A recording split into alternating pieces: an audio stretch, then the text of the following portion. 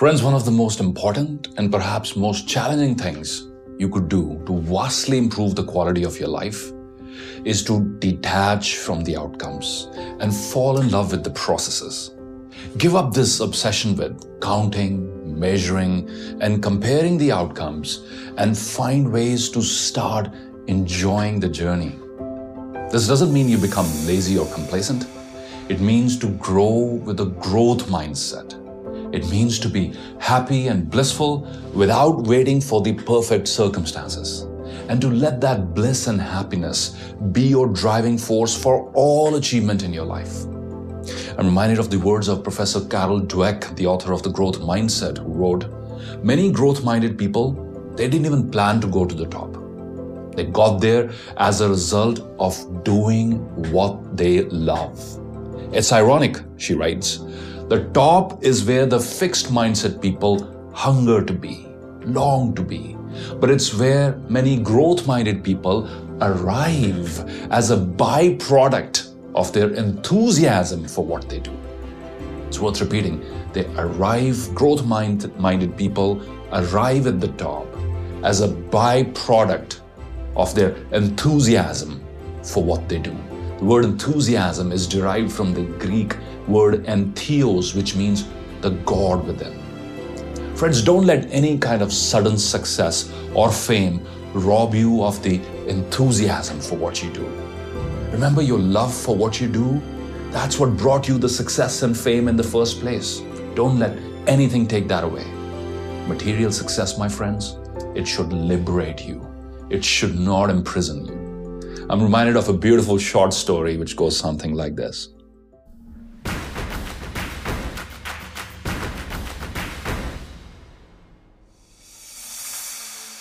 Once upon a time, there lived a king who, despite his lavish lifestyle, was not happy at all. He could afford anything that money could buy, but happiness seemed just out of his reach. One fine day, while he was passing through the countryside, the king observed a farmer singing and dancing while working in the scorching heat of that humid summer afternoon. The king was curious and furious at the same time, looking at this spectacle. Here's a poor farmer and his family, and they're singing and enjoying their work, while he, the supreme ruler of the land, was unhappy and gloomy. "Why are you so happy?" the king asked the farmer. The man replied, "Your Majesty, I'm nothing but a simple farmer. My family and I, we don't need too much. The small piece of land we own provides us more than enough. My family and I are grateful to have a roof over our heads and warm food to fill our bellies."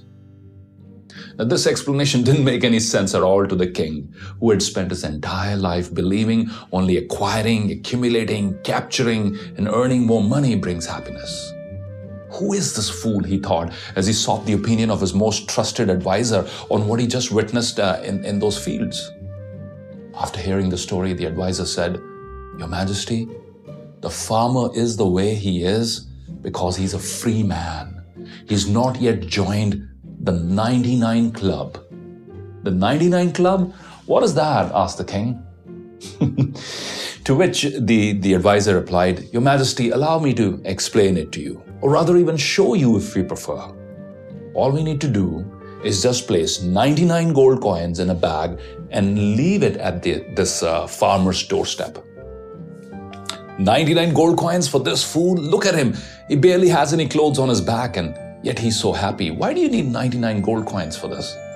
"Trust my judgment, Your Majesty," said the advisor. The king, he was desperate to see how this whole thing would play out. And so he'd agreed to this little experiment. And one night, 99 gold coins were left in a beautiful silk bag at the farmer's doorstep. The following morning, when the farmer saw this bag, he could not believe his luck. He'd never seen a single gold coin in his entire life, and here he was holding a bag full of them. His family was over the moon, and they insisted at that very moment that he should count the coins.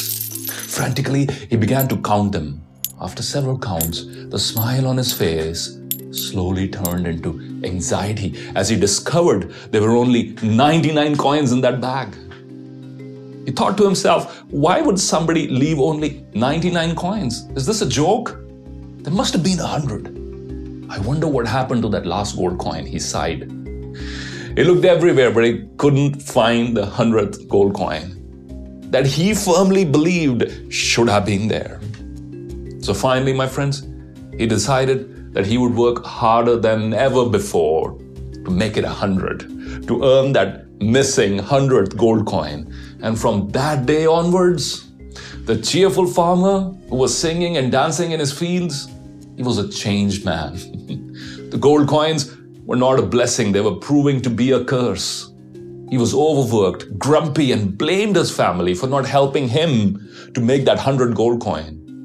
And you know what? He had stopped singing and dancing while tilling his land. The king's advisor was keeping an eye on this tragic transformation for several months. And now that his job was done, he brought the king to see the farmer's plight firsthand. Your Majesty, the farmer has now officially joined the 99 Club. The members of the 99 Club are those people who have more than enough to be happy. More than enough to be happy. But they fail to enjoy their abundance. They fail to appreciate the abundance in their life. They postpone their happiness to future events. They're obsessed with what's missing. These people, they fail to appreciate what's already there. They sacrifice their present moments. They're priceless now. Continuously, they're scheming for the future and regretting the past.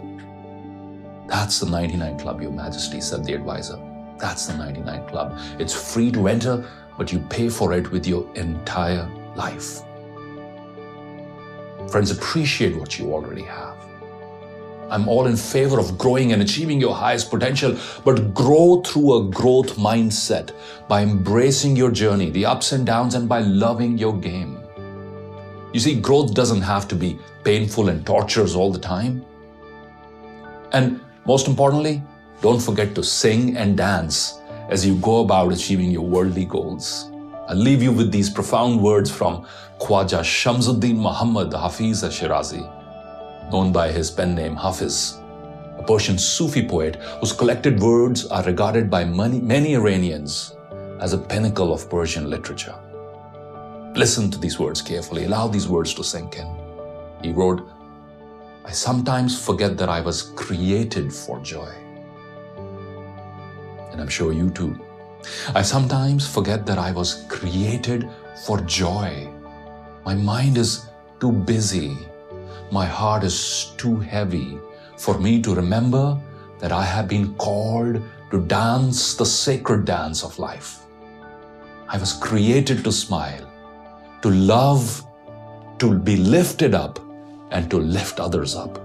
O Sacred One, untangle my feet from these ensnares.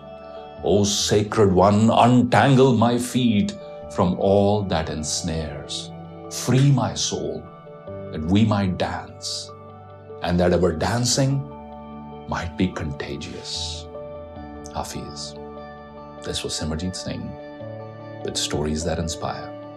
Thanks for tuning in.